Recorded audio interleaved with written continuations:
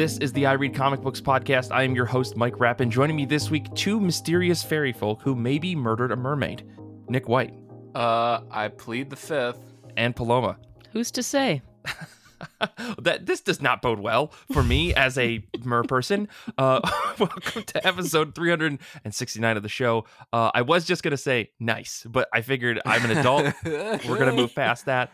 We're here to talk about comic books today. I don't have any major announcements. I hope you've been reading things for our Goodreads book of the month. It's black and white comics. There's a lot of really good stuff out there. I think last week, both of my books are black and white comics, and they were both amazing. But let's get into things. Let's talk about comic books. I have two legally mandated questions that I have to ask, and that's how have you been? How have comic books been?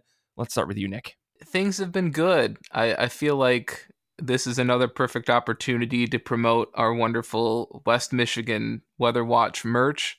And additionally, it's been quite a time for West Michigan Weather Watch. We spent the beginning of the weekend under a fire watch. That's right. It's not just a wonderful, quirky indie game. It was called Firewatch, right? I think it was. Yeah. Yep. You had it's not just that. Michigan was under a fire watch, I think, for Thursday and Friday due to how dry it was. We hadn't had rain for a while. And so they were literally concerned about things burning. And then we had a beautiful, wonderful weekend in the 70s. Last night we had lightning and thunderstorms and rain. Tomorrow there's a possibility of snow, and we might be back in the 40s. So, climate change, huh? The climate's changing, huh? Don't bring Al Gore into this, okay? Yeah. Okay. Please.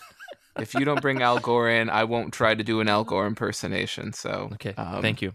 You're welcome. Besides that, I did manage to get some reading done. I did read Phantom Road #2.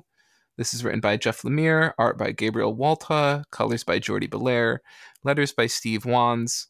I said at the end of the first issue that I really didn't understand where this book was going or what was really going on. Mm-hmm. And at the end of the second issue, still kind of feel the same. Okay. That's not... And I know... Look, I am a Jeff Lemire apologist. I get that. But I don't have a problem with this. It's fine. Let's be patient and let the mystery unfold. Maybe that's something he sort of just picked up from his love for Twin Peaks. That just, things can be weird. They don't immediately have to be explained.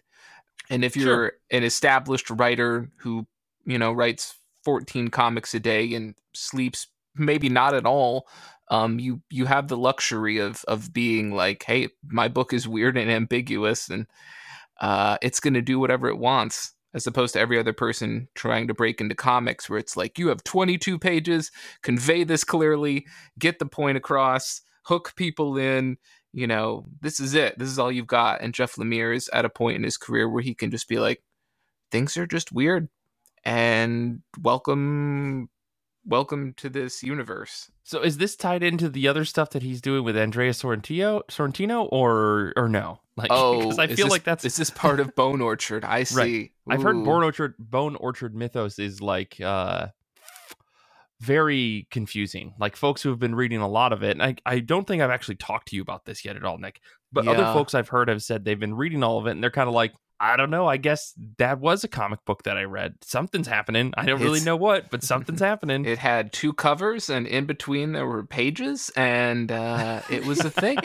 And there were some staples in the middle. No, it's interesting you bring that up, because after several people on Discord said that they had finished Bone Orchard, specifically the, what was it called? 10,000 Feathers miniseries. Yeah. And they were like, I don't know, your mileage may vary. I said, okay, I'm taking names and I will come back and have a report. So I went and I did read it. Was it enjoyable? Yes. Did I not really love the ending? Yes. Also true. Did I feel like it fit into this universe thingy? I don't know, right? Because that's like the core conceit of Bone Orchard, right? Is that each thing is designed to stand alone. You can read it each by itself, and apparently they're supposed to interact on this overarching universe. And I think that's such a tough conceit to do on a, satisfactorily. So I don't think it's really doing that, to be honest. High praise. High Yeah, praise. what can I say? No. Like, I will say this for people who have read it, I do think the book sort of tries to sample two different art styles by Sorrentino, and I think they're Mhm. supposed to clash these two. I could go into it for like 40 minutes, but I think some Right. people, and myself at least, had issues with the art at the beginning. But once you go through the whole miniseries and you see Sorrentino's more established art style kind of resurface, you sort of understand this idea that he's trying to show like a more like depressing future alongside a more rose tinted glasses sort of perfectly looking past. Gotcha. I mean, I guess I didn't necessarily mean to open the can of worms on But the you Bone did, Orchard and mythos. it's your fault. But okay. So what I'm hearing though is that Phantom Road maybe has a few more answers than some of the Bone Orchard stuff. Yeah, we learn a little in issue 2, and I will try to tiptoe on this. We Okay. learn that the cargo in Dom's truck might be important, uh, Okay. and that perhaps him needing to deliver it may that there's some importance with him needing to deliver it. And you could say, Okay. well, of course, Nick, that's stupid. But like, even Dom doesn't seem to realize this. He's told this by someone else.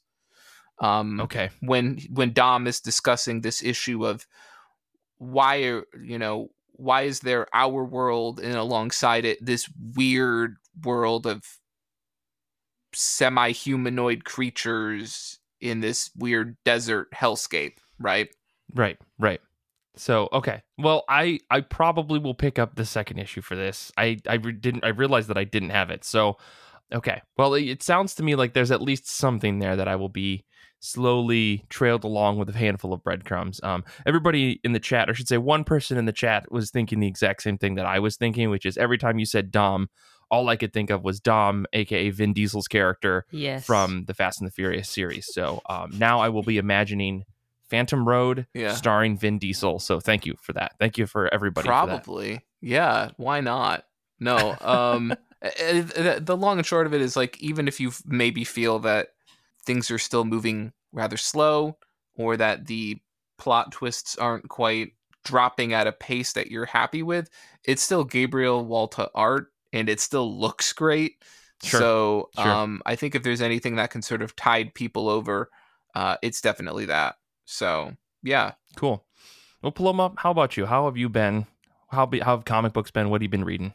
I've been pretty good. I got to enjoy the splendor, the bountiful nature splendor of reading comics outside, which is quite enjoyable, except it was way too Nice. windy, so all my pages were blowing everywhere and my hair was covering my face, so it made it hard to read, Mhm. but the vibes were there and the vibes were right. And comics have been treating me well. It's kind of like my week of oops, all manga, but one that really spoke to me. It's that time of year. Exactly. I've been waiting for this since 2022 when this manga was announced. It's Yokohama Kaidashi Kiko, Volume 1 by Hitoshi Ashinano. When this was first solicited, I was like, I need that now. It's like a green-haired lady standing by little moped. Hell yeah. And was delayed. My local comic shop never got it, and I was watching it like a hawk. But it's here now in my hands, also still from my local comic shop. It just blew me away. It's so quiet. It's kind of like our time has ended and now we're entering a new era. Life's kind of quiet. And we follow this robot, android, not the qualifications here, but she runs a coffee shop. And she's friends with this old man who runs a gas station, and he has a grandson that visits her. And it's just so perfect, just so slice of life with that little bit of sci-fi because she's a robot. There's also some weird creature lady running out in the woods that doesn't really talk, and she's naked all the time. I don't know if I just repeated myself, but it's good. Our little robot's name is Alpha. She's waiting for her owner to return, but just admiring human nature. And I love robots admiring human nature and humans admiring robot nature. Uh-huh. I think it was originally published in like late 90s and ended in 2006, so it has that nice 90s mixture of 80s art style that feels simple but kind of captures so much expression. Highly recommend. Yeah, so this is like a older book being re-released then, or is it an older aesthetic but it's a modern book? I wasn't quite. I originally thought it was a newer book with an older aesthetic, but it's an old book now getting translated finally into English and like collected in like the 3-in-1 kind of style of manga. Oh, nice. Very beautiful. The premise of this book reminds me of, and I think you probably dig this book. It's a prose book. I know. I don't mean to recommend prose books here on this comic book podcast, but it's quick. It's called A Psalm for the Wild Built. It's a small little like 100 and some pages, 160 pages, and it's about this like young person who decides to go out in the world and basically just be like this tea delivering therapist for people across the land. And there's maybe this idea that there's robots out there in the universe, or out in the world, and she runs into one, and it's very interesting. I think this book that you just described, what is it, Yokohama Kaidashi, sounds exactly like the same kind of vibes. I think you dig this little prose novella too. Yeah, I need to read that. But that's been my time. Yeah, I'll send a link to that over to you. Mike, how have you been? How are comics treating you? I have been mostly good, I guess. I have found ways to alleviate the stress and anxiety of my current day-to-day life of work because someone took all of the stability of my day job and then decided to take all the papers and just throw them up in the air and said, like, go ahead, catch them. And I was like, I can't do this. So while I've been dealing with that, I got some reassurances from some folks, and I know I'm being extremely vague about this, but regardless, things are complicated at work. So I've been reading a ton of comics to compensate for all of the bad feels. And so I also took off this past Friday to go get a tattoo. So like 1-2 punch of just like cool shit. I've got a really awesome Majin Vegeta on my shoulder now. Once it heals up, I'll take a picture and I'll post it somewhere. Maybe I'll keep talking about this because it's the coolest thing that I have tattooed on my body. And then I also read a bunch of comics. So let me talk about one really quick. I reread issue number 1, and then I read 2 through 4 of Black Cloak. Nice. This is by Kelly Thompson, art by Meredith McLaren, letters by Becca Carey. If you haven't heard about this book, I know we talked about it, I think, when it first came out. I think when the second issue came out, I was like, I'm going to reread the first one because the first one was very complicated. And I never did that. And then 2 more months went by, and issues 3 and 4 came out, and I was finally sat down and I was like, I'm gonna read these because the 4th issue came out this past week, and I was like, I'm gonna just read through all of this. And oh my God, did you know that this book kind of slaps? Did you know that this book is like one of the coolest looking comics on the shelves? And it also has a really cool detective story built into it with like magic and mystery and uncertainty and like a crazy world. And like every issue is just like an unfolding box of infinite lore. It's amazing.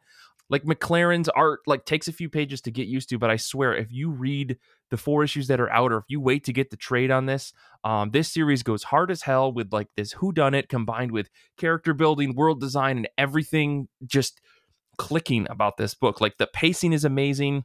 Kelly Thompson, I mean, I don't know if you've heard of this Kelly Thompson person, but she is an incredible writer. And this Black Cloak series is a perfect example of her doing her top-notch work right now.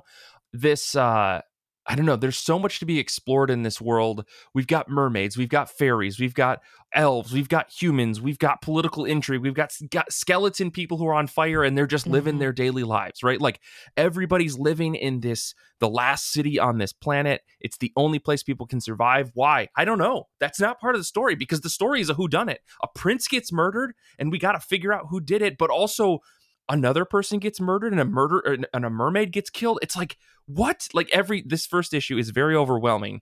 And I remember thinking, oh man, this is going to be really great to read as like a succession of issues. And reading issues 1 through 4 unfolding the mystery, finding out all of the intricacies of all these characters and the world that they live in. And it's like every issue we find out something new, which answers one question and then leaves you with two more new questions. I want more stories in this universe, and I really, really hope that this arc or whatever we're doing right now is not the end of this. Like, this book feels dense, like Monstrous. And if you like Monstrous, you're going to love this. But I will say they're not the same kind of book. But I mean, just in comparative world building and lore and all of the stuff that could go into it, this Black Cloak feels just as heavy if you want to get into it. Yeah, I don't know. Thompson and McLaren and McCary, they've put together like a really dense, well-paced, well-crafted story that I can't wait to read more of. And I will be extremely heartbroken if the story just ends after we figure out this one mystery. I want more stories about the Black Cloaks and why this world is separated into different factions and why there's only one city that everybody can live in and how the society even came to be. Like, there's so much politics and so much government under the surface of this story that kind of outlines the structure of things. Like, I just want to know as much about it as I can. And it seems like Thompson has the infrastructure in the world that she's built to tell as many stories as she wants. And I just hope that this isn't the end of it after this first arc, because, oh my gosh, it's so good. Issue number 4 is not even the end of the arc. It's like just the 4th issue in the story, and it's so good. The reveal at the end, so good. Yeah, love this story. Love this series. If you're not reading Black Cloak, fix it. Get on that. It's so freaking good. Have either of you read this at all? I just want to give you a chance. Yeah, I've been subscribed to this series as well. I've been picking up the issues, and it's my favorite one to read every time it comes out for the week. It's been really impressive. Like, the art style, I'm like, okay, this is pretty unique for something being billed as like the next saga. Like, the art style is very different. It's not your traditionally sexy Fiona Staples art, but it works so well. Totally. I feel like the dialogue with the characters and how like they're expressed with the art is just perfect. I love the dialogue where it's like funny and like snappy, but without like being like edgelordy or being like, I can't believe this character said that or used this kind of language, kind of like the shock factor grab. Like, right. I read Saga, but I'm like, okay, not everything has to be this jarring. So I dig Black Cloak a lot. Totally. I'm so excited for more. And with issue 4, I was like, dang, what's going to happen after they wrap up this mystery? Where's it going to go? I hope it goes somewhere cool and keeps going. I know. Yeah, exactly. Nick, what do you think? Read the first issue. Definitely.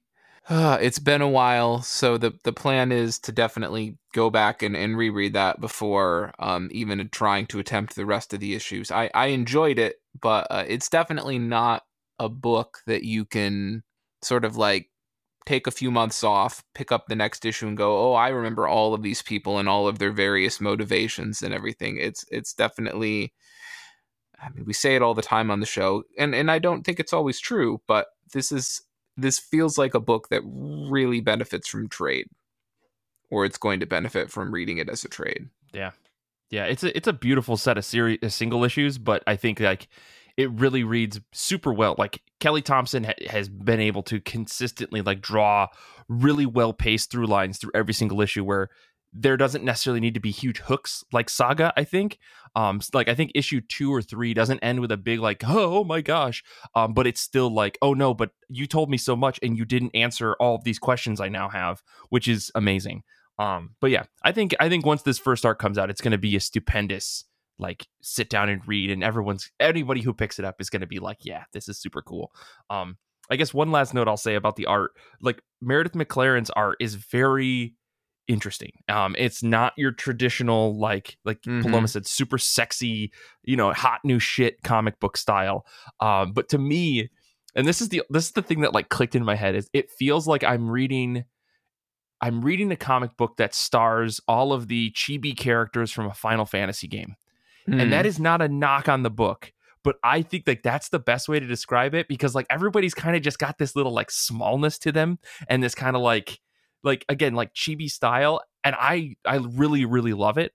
But it definitely does not feel like your traditional, like perfectly proportioned humans, your Gabriel Walters, your Fiona Staples, your, dare I say, Jim Lees, like of people who like are studying and trying to recreate regular human beings. I think McLaren's art truly leans into the fantasy world of everything to say, like, nothing is supposed to look like the world that you expect. Even the humans look a little bit different. So yeah, it's really, really good. Hope you dig it. Go check out Black Cloak because it's amazing. But before we spend the next another 20 minutes on this book, Nick, what else did you read? So I also read Teenage Mutant Ninja Turtles: The Trial of Krang, Volume 18. Story by Kevin Eastman, Bobby Curnow, and Tom Waltz. Script was by Waltz. Art by Dave Wachter and Corey Smith. Additional art by Mateus Santoluoco, Chris Johnson, and Damian Cosiero. Sorry about that. I was doing so well with the rest of them. At least I think I was. Colors by Rhonda Pattison, and letters and production by Sean Lee. A lot of names starting to border on like Pixar movie credits names. But Yeah. unlike a lot of books where like the number, like the moment that you pass like the 5 or 6 point mark of like creators involved and you go, oh boy, I think this is going to be not great. Like there's definitely a cliff where the amount of people working on the book, you're like, oh no, like this was DC struggling to get this out the door in time to, meet a deadline, right? When the book is like 3 inkers and 4 colorists and you're like, this is probably not going to win issue of the year. But with this book, it does not fall prey to that sort of problem. I have finally decided to get back on this series. This is the big ongoing TMNT series from IDW, which I believe began in 2012, and then they just renumbered it maybe like 2 years ago for really seemingly no reason because it continues the same story. Mm-hmm. So this volume's from I think like 2018. Just caveat emptor, buyer beware. If you thought this was going to be like an in-depth legal drama, you'll be surprised by just how little this work has to do with the American legal system. So if you showed up for volume 18 of TMNT and you were really hoping for Law and Order, for that select subgroup of people, I'm sorry, it's not. Right. Because, the trial of Magneto was very much a courtroom drama as well. Which is kind of disappointing because anytime TMNT becomes something I feature, I typically sometimes end up going and writing a poem in attempt to preemptively capture the essence of the work. So allow me to proceed, Your Honor. These turtles have Juris Doctors, all 4 passed the bar exam. They've gone into private practice, jurisprudence. All right, we're done. Thanks for listening to episode 369 of Irie Comic Books.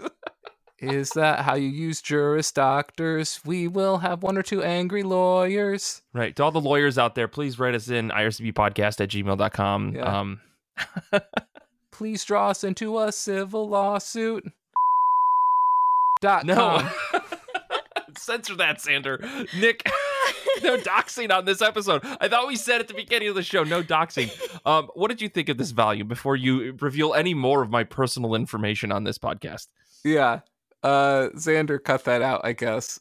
Look, I just wanted to get back into the series of books because, to quote a zombie face-painted youth in 2007, I like turtles. So what is this book about? Maybe you wonder. Maybe you don't care at this point. No, maybe, I'm done, man. We're moving on. Maybe it's borderline irrelevant, but basically Krang ends up on trial, but the prosecutor ends up dead because, of course, Krang hired an assassin. And so now it actually does somewhat turn into a lawsuit. And because the prosecutor's dead, they're like, well, we need to go retrieve all the witnesses from these different dimensions. And then the turtles are sent out to go get them. And I'm like, oh, this book is going to be pretty good. And then the book goes, now you need to read Dimension X 1 through 5, because the book just basically skips ahead. And it's like, well, we found all the witnesses. We found them all. We solved the crime. And I'm like, oh, fuck, I forgot how this goes. Now I have to go read Dimension X. So, yeah, I mean, I guess what I could say about this book that I really, really enjoyed is that if you think that the Turtles are weird and Baxter Stockman is weird and Bebop and Rocksteady are bizarre characters, like, you need to go look into like the Triceratons, which are just heavily sci-fi weaponized galaxy hopping Triceratopses, Sure. and go look at all of the other fucking insane characters that Eastman and Laird created. And what I love about this book is that it really leans into these absolutely bizarre characters that were just created like 30 years ago, and TMNT is still using them. So it's just weird, and I love it. I love it. I love the willingness to continue to use these absolutely bizarre characters. I mean, this is what you get with 18 volumes of Teenage Mutant Ninja Turtles, is eventually the weird stuff comes out, right? Oh yeah. I mean, and the fact that the IDW reboot reflects all of this absolutely bizarre shit. It's great. And for anyone out there who wants other TMNT stuff, go check out like the Black and White Classic stuff. It's so good. Absolutely. Well, before I ask any questions about the Turtles, because I don't want to open that can of worms for this week's show anyways, Paloma, what else have you been reading? Please, anything but Turtles, please. No turtles so far in this one, but I picked up Insomniacs After School Volume 1 by Makoto Ojiro. First of all, I don't know why I keep calling it Insomniacs After Dark, so someone else could use that as a title. That also sounds cool to me, but it's Insomniacs After School. Okay. And I was interested in it because we were getting the English release kind of like concurrently with the anime release. So I'm like, oh, does this mean it's like extra hyped, or is it just coincidence? But it follows two high schoolers who find each other in their high school's abandoned observatory. And content warning, there used to be an astronomy club, but there was, content warning is suicide mentioned, not astronomy. My apologies. But there's an astronomy club. though both could be,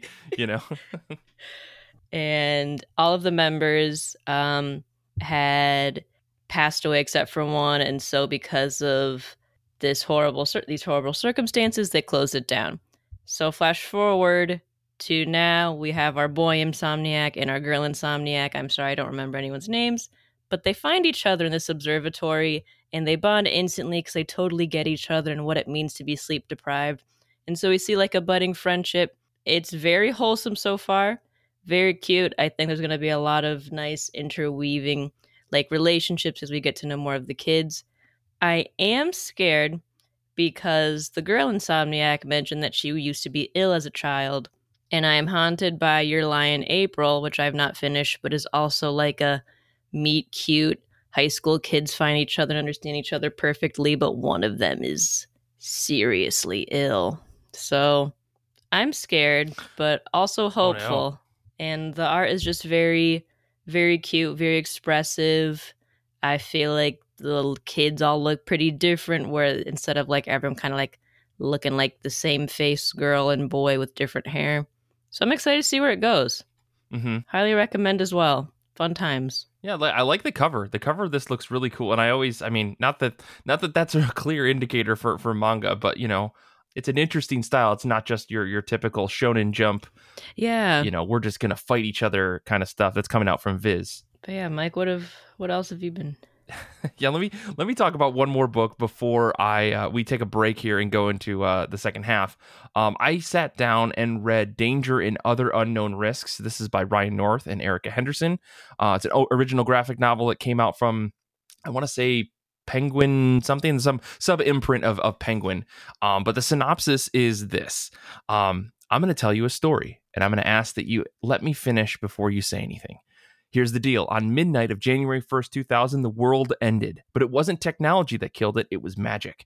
Now, years later, the Earth has transformed. Magic works, sort of. People are happy, sort of. But this new world isn't stable. And unless Marguerite de Pruitt and her canine pal Daisy do something about it, it'll tilt into deadly chaos. Good thing they've been training their entire lives for this and are destined to succeed. Or so they think. This book is a masterclass in pacing, humor, character development, cool twists. I don't know if you guys knew this, but that Ryan North and Erica Henderson, these two, they kind of know how to make a really good comic book, it seems. this is the type of comic that I think we all on the show a lot of the time we clamor for. A book that is broken up into chapters, that is released as a graphic novel, because if you were to read it in chapters, it would be good, but if you read it as a whole, it is great. The premise of this book is fun enough. Ryan North does a fantastic job of imagining a future where everything is different because of a bad thing without turning it into this dystopian nightmare. And while there are moments in the book where you're like, oh, things didn't work out well for everybody, on the whole, this is an extremely optimistic book. Like, I think the target audience for this is like middle grade, maybe a little bit older than that. But I felt like it worked for me as an adult. It's just a really, really good comic book about a new world where magic maybe works, kind of. Sometimes people can use it. We don't really know how. There's this idea that magic came out of nowhere and it has disrupted all the electronics in the world. That's why they don't work anymore. And in order to use magic, people have just been guessing for who knows how many years. We don't know what the date is because that date is no longer important to the people of this world. It's such a smart way to kind of erase a bunch of expectations about what you think a dystopian future is and really bring you into this extremely rich world where we only get to see just a small glimpse of it in order to tell this story about Marguerite and her talking dog Daisy and their adventure to save the world, based off of a quote unquote prophecy. It's so smart, so well done. It's got like everything that you would want out of a really good graphic novel. It's super fun. It's super easy to read. Like, I sat down and I read it all in one go. And it's one of those kinds of books. And I don't know if anybody else out there is like this, but like when I sat down to read Danger and Other Unknown Risks, I was like, this is a big graphic novel. You know, maybe I'm going to be done reading comics for the night after I finish this, because sometimes books take it out of you. But this is one of those books that like greased a lot of rusty wheels in my head. I read this and then I went on to read like 6 more single issues, another graphic novel, like another volume of manga. And I was like, my brain was just like ready to take in story because this one book was so good. Like 5 out of 5, highly recommend this. Like, I read it digitally. I'm buying a physical copy next time I can get to a shop. I need to have this at home. Erica's art is amazing. Like, you think that you've seen good Erica Henderson art. You're wrong. You've not seen good Erica Henderson art. This book is her at her best. I think she also did the lettering, and the lettering is really interesting. It's like a combination of, there's the occasional caption boxes, but like the word bubbles are done in a way that like humans speak. And obviously that's a work between Ryan and Erica, like working together to try to like, you know, make things lay out. But like the way that they do interruptions of people speaking is not the way that a lot of other comics do. They're really smart about the way that they like overlapped word bubbles to show that another person was talking over somebody. Even to the point where our main character Marguerite is like talking to herself about something and she interrupts herself and the word bubbles overtake each other. It's so cool. Like, again, this book is so good. Highly recommend this. Like, if you pick up anything recommended from us this week, or this month, as far as I'm concerned, I don't know what the rest of April's going to hold for us, but I think Danger and Other Unknown Risks is like top book of the year. This is probably going to be on my best of for the year. Haven't read a book so far this year that it's going to top it or has topped it. So yeah, anyways, could rant and rave all day about this book, but it's very, very, very good. So, I guess let's take a second. We're going to take a quick break. And when we come back, we are going to talk about the books in the top of our pile. And we're going to talk about the fact that we don't have a guest this week, even though I promised one last week. We'll get into all that after the break. So we'll be back in just a second.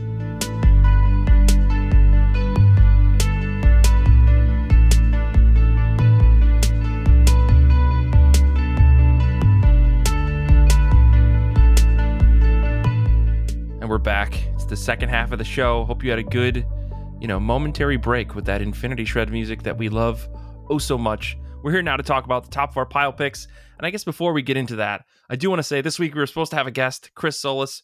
The Kickstarter is out right now, Flag to Fly #1. It's on Kickstarter. There's a link in the show notes. Long story short, some just business came up and things could not work out because of last minute issues. Totally understandable stuff, but it's unfortunate they couldn't be here to talk with us. So we're going to talk a little bit about the books on the top of our pile, and then we're going to talk a little bit about Chris's book, Flag to Fly #1. So let's just jump right into things. Nick, what is on the top of your pile? Whether that's a new book, old book, whatever, that's our normal spiel. Yeah, so for me, it's definitely gotta be the one and only The Forged #2 by Greg Rucka and Eric Troutman. Art by Mike Henderson. Colors by Nolan Woodard.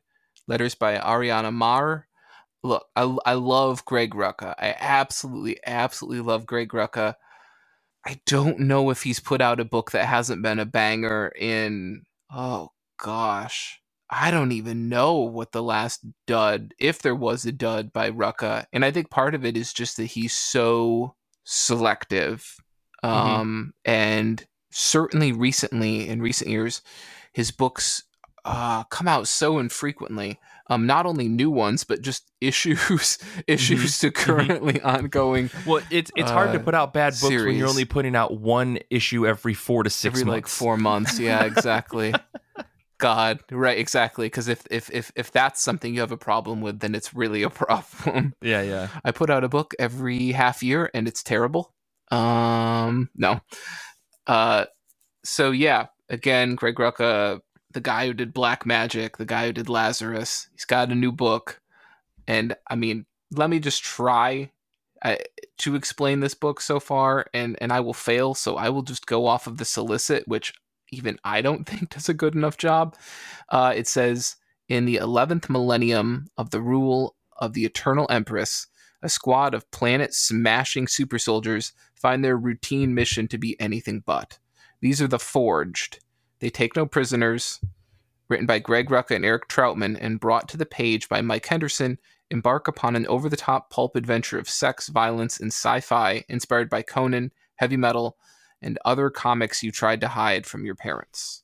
Okay. If you like a book about tough, buff women piloting mechs, and if you don't like that, who are you? Why do you sub and dub your shows on Netflix?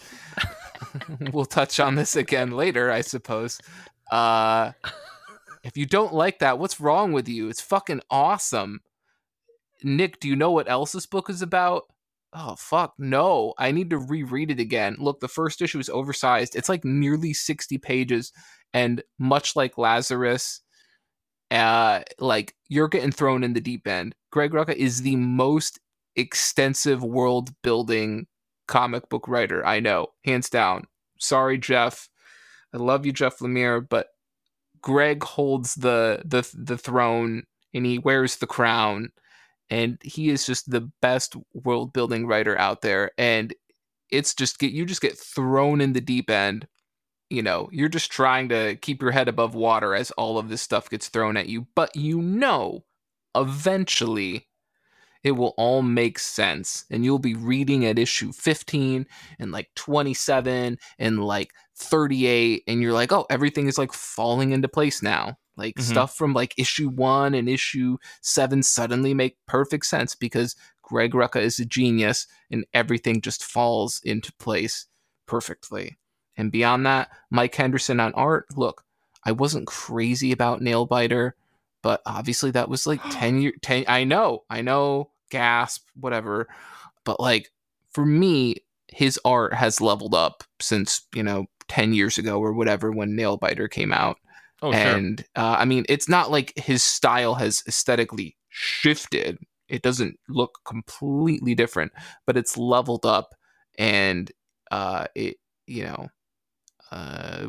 we're human beings and we grow and improve, or at least that's what some of us are supposed to do, I guess. So no pressure on the rest of you, I guess.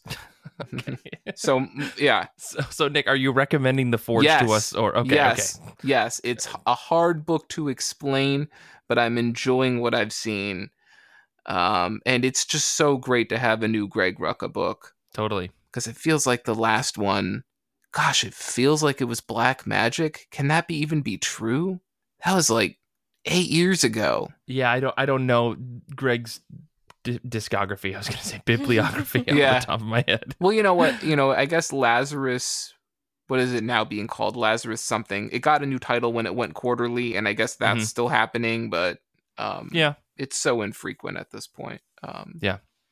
Well, cool. I mean, this looks and sounds very cool. I did not know that this book was coming out, so maybe I'll check it out when the trade comes together, because I'm assuming it's going to make a cool collection. Yeah, and the issues are kind of a weird oversized. I don't know if it's quite what I would consider like heavy metal dimensions, like the magazine, but it is an oversized. Yeah, I see that the solicit says series premiere trim size 8.375 inches by 10.875 inches, which to me looks like a wide. It looks almost like the Black Label magazine size comics that DC did. So I don't know. That's a bummer, but whatever. I guess the collection won't. I don't need to bag and board the collection. But anyways, we'll talk more about book sizes later. Paloma, what have you been reading? I guess what's on the top of your pile? Sorry. I'm very stoked to check out Batman Superman World's Finest Volume 1, The Devil Nezha by Mark Waid and then Dan Mora on art. My understanding is that it takes place in the past because you see Dick Grayson as Robin, and I think it's more of like the campier elements of like a Batman Superman team up. You have them being handsome and square jawed a la Dan Mora and his expertise. And I like Mark Waid doing superhero stuff, so I've been pretty stoked to pick this up. Finally got it in my home. There's going to be some Doom Patrol. I think I've seen on future covers like Metallo. Is that the orange and purple guy with like the white head? Maybe I'm Metamorpho? You're supposed to be the expert here, so I don't know. Just seen some kind of like Batman the Outsiders guys, Doom Patrol, so I feel like it's going to be a zany time. Yeah. I'm a big fan of Dan Mora. He's been rocking Dark Knights of Steel and the art on that. So I'm very stoked to see where it goes. I've just seen a lot of good banter. I'm in it for the banter when it comes to superheroes. I love a Batman Superman team up when it can be more on like the friendship side versus like I am darkness and you are light, so we're gonna clash. That's what I'm looking forward to. God, this sounds like a Paul book. Yeah. Like, I mean, I guess, Paloma, you were probably also a fan of those issues of the Tom King Batman run where it was Superman and Batman go out on dates, a double date with, Lois and Selena, and they have a good time together, right? Yep, I specifically just spot the issues from that story arc. So that was made just for me. Totally. Yeah, definitely. Well, let me talk about, I guess before I get into my pick, we got some folks hanging out with us on Discord. As always, you can hang out with us on Discord. Don't have to be a member of the Patreon. You can just find the link in our show notes and come hang out with us, talk comics, talk oversized dad hats, talk all sorts of stuff. Nick's F1 Corner of Hell exists if you want to talk about F1, all sorts of stuff. So folks are hanging out with us live as we record today. Jeff is reading a book on the top of their pile called Star Trek number 400. 400 issues of Star Trek. Is there even a continuation there? I don't want to know. Someone tell me in the post credits. Danny is reading Superboy, Man of Tomorrow number 1. Hugh is reading rereading American Born Chinese. With the announcement of that new TV show, I totally understand why. So for me this week, obviously my pick was Does It Count If You Lose Your Virginity to an Android Volume 1 trade paperback. The sexy Yuri comedy about an office lady and her lovely robot housekeeper is sure to hit all the right buttons. That's definitely my pick, right? These light novel books need to stop is all I'm saying. The book that I am actually looking forward to reading this week is a book that I got from the Big Fan of Graphics Fantabucks sale that they did. This is called 1-800 Ghosts by G. Davis Cathcart. The synopsis for this book is using otherworldly technology to enter the future and repurpose the intellectual property of a popular yet evil artist in order to change its cultural trajectory. Cedric and his team realize that society will face a conundrum that only they can rectify: accept the work of a sonic genius despite any abusive behavior, or release the work themselves, stripping the artist of the pivotal success that would later enable horrible crimes. Ultimately, the team decides to save the decades-defining cultural touchstone before it ever happens. Michael Jackson's Thriller. So, this is kind of an absurd book. It's 32 pages of a quick time-traveling saga that should be fun. It's better than anything else that I saw coming out this week, at least. Insert an air horn. I'm hot takes only this week. But no, I wanted to read this. The art looks really cool. I've never seen G. Davis Cathcart before, but Fantagraphics publishing stuff, hard to say no to. So this should be fun. And I was skimming through League of Comic Geeks, and I just couldn't find anything that was even worthwhile talking about this week. So sorry to the Forged, I guess, but everything looks like it stinks. That's all I gotta say. How could you?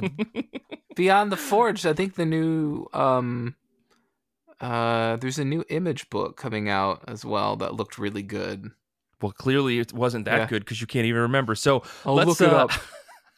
before we wrap up today, so Chris Solis was supposed to be here today to talk comics with us and talk about their Kickstarter, but unfortunately they couldn't make it. So Paloma, Nick, and I got an advanced copy of A Flag to Fly #1. This is art by Lane Lloyd, letters by David Lentz, story by C. Solis, or Chris Solis, and edited by Aubrey Lynn Jepson. Aubrey's name you may recognize from an interview that we did a while back for the Scott Snyder's Tale of the Cloakroom series, a little anthology book that they did. And Aubrey is the editor on this book because, if I'm not mistaken, Chris also had a story in that anthology. So the story of this this book is, there's it's kind of goofy, which is why I'm very excited. It's like an adventure comedy, 22 pages. It's a grand fantasy tale of family leadership and the hard road to becoming a person you can believe in.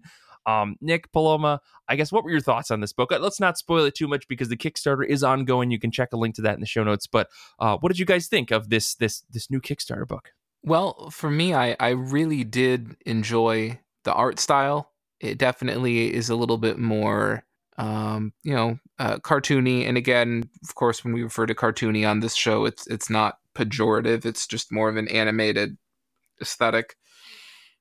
I really thought some of the, emotions and whatnot were pretty effective at conveying comedy, especially when the protagonist's son was training, to become a knight or whatnot, and he's like practicing with the dummy, and you can tell that the I guess, what do you want to call it, his sparring partner or assistant is like very unsure about his abilities and whether or not this guy is going to end up hurting both of them.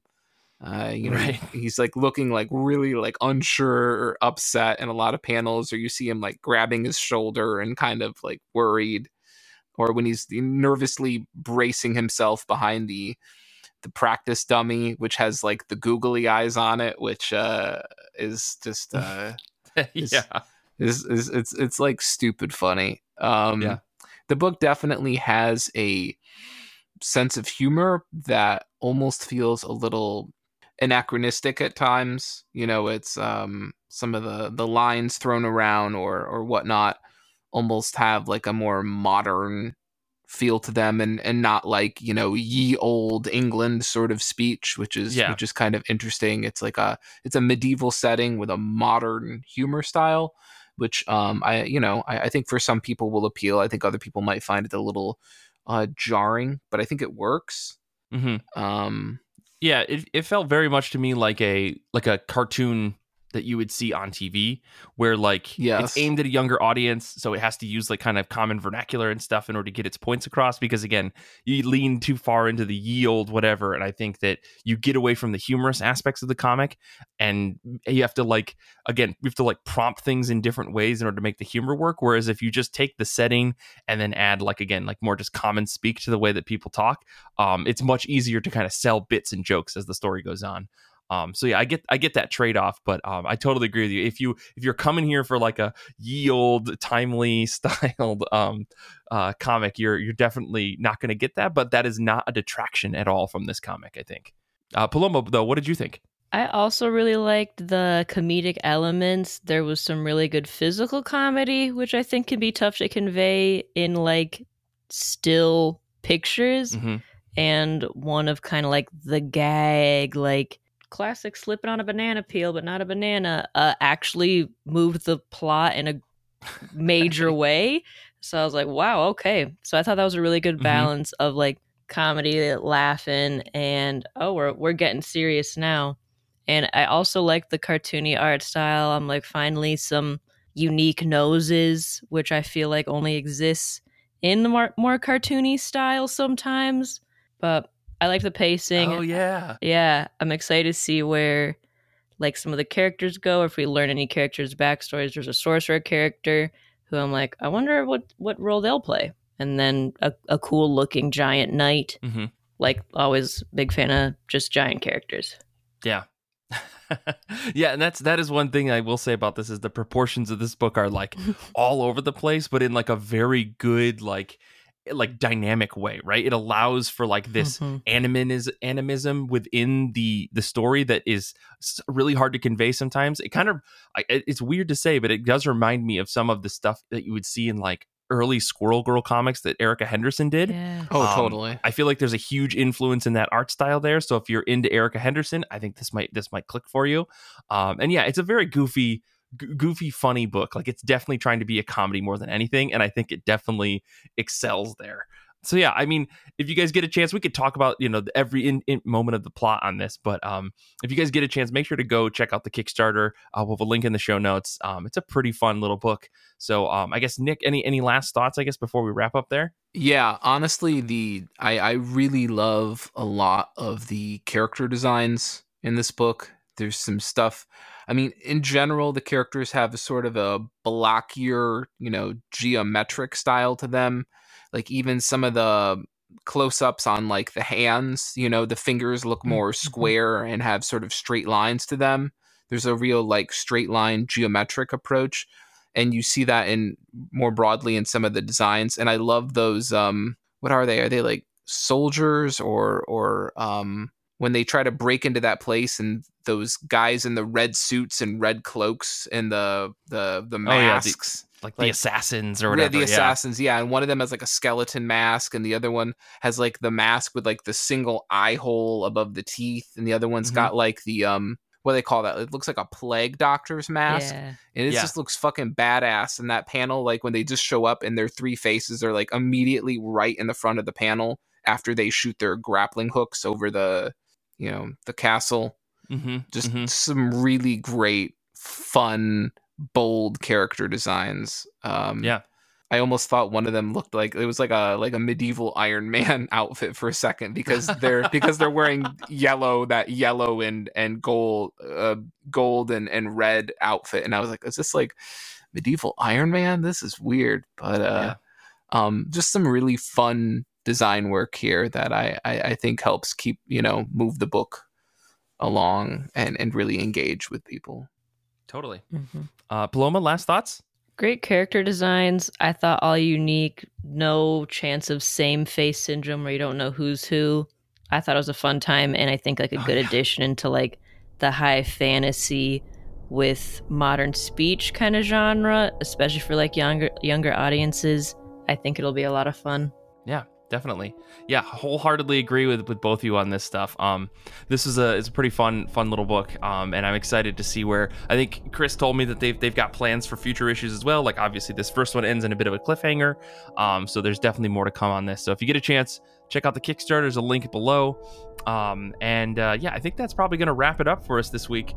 Next week, Brian and Kara join me on the show to, and I quote, this is what they wanted to talk about: messy Sith who live for drama. So we're going to be doing a Star Wars focused episode. I hope you're ready for it. Brian sent me a photo or a picture of like an all white Darth Vader, which I don't understand the context for. They said, Mike, that's fine. We'll explain everything next week. So prepare for more lore dumping of IP into my brain. This time it's Star Wars compared to last week, which was G.I. Joe and other things that I don't care about. But we'll see. It's going to be fun. So make sure to join us on Discord next week if you want, or come listen to the episodes on Patreon. You get access early and all that stuff. As always, you can find us on Instagram, Twitter, TikTok. We've got our Discord, we've got Goodreads, we've got a YouTube channel, and plenty of other places, I guess, all over the internet. You can support us on Patreon to get early access to episodes, plus things like a Better Batmobile, the IRCB Movie Club, this brand new series thing that we're doing called Post Credits, where we record some after episode conversations. All that's on Patreon at patreon.com/IRCB podcast. Infinity Shred is the best band in the universe. They do all of our music. Xander wishes people did not fear him. He edits the show. I want to say thank you to Paloma and Nick for being on this episode with me. Thank you for everyone for listening live. You are fantastic human beings. And if you got this far in the episode, thank you so much for supporting the show. Until next time, comics are good, and so are you.